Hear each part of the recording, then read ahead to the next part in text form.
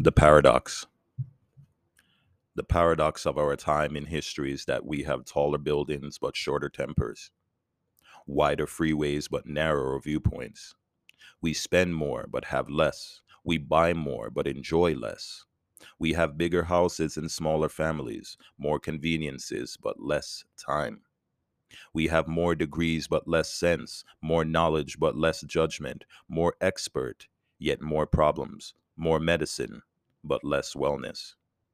We drink too much, smoke too much, spend too recklessly, laugh too little, drive too fast, get too angry, stay up too late, get too tired, read too little, watch too much TV, and pray too seldom. We have multiplied our possessions but reduced our values. We talk too much, we love too seldom, and hate too often. We've learned how to make a living but not a life. We've added years to life, not life to years.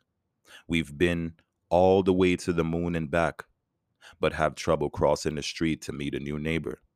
We've conquered outer space, but not inner space. We've done large things, but not better things. We've cleared up the air, but polluted the soul. We've conquered the atom, but not our prejudice. We write more, but learn less. We plan more, but accomplish less. We've learned to rush, but not to wait. We build more computers to hold more information to produce more copies than ever, but we communicate less and less.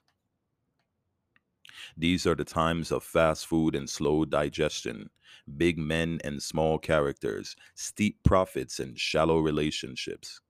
These are the days of two incomes but more divorces, fancier houses but broken homes. These are the days of quick trip, disposable diapers, throwaway morality, one night stands, overweight bodies, and pills that do everything from cheer to quiet to kill. In this time, there is much in the showroom window and nothing in the stockroom.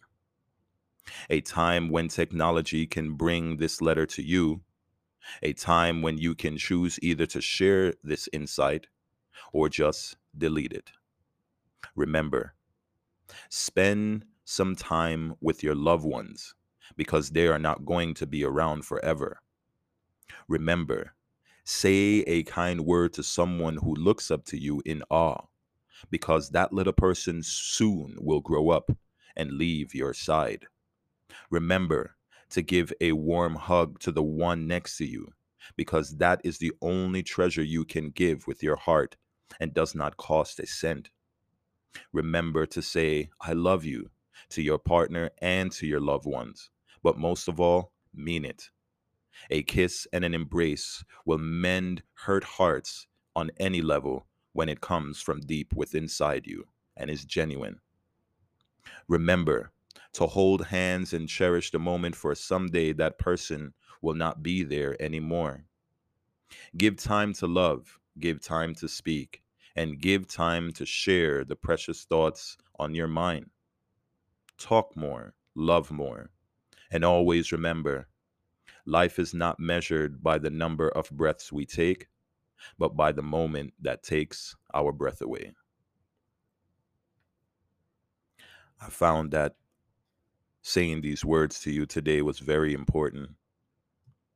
We are now and continue to be in this shift. We continue to shift and step within our betterment, and you can feel it. It is a paradox. It's a line that we're standing on, an edge. But don't be worried. You can always choose. This is why I share this knowledge with you to this day, on this day, and every day you listen to it, because it doesn't change. Go within. Learn more about the inner God, the inner self, the inner betterment. Ask yourself to do better, grow more, appreciate more, show more gratitude, offer a kind word, offer an opportunity to someone that may not have it for themselves, knowing that you can. Check yourself. We have technology, opportunities, and each other to bring us out of any fear, any concern, or any discomfort, any imbalancement, and choose wisely. Not everything and everyone around you is for your betterment, and sometimes it can be in a mask. This is why you must always know thyself. Thanks so much for listening.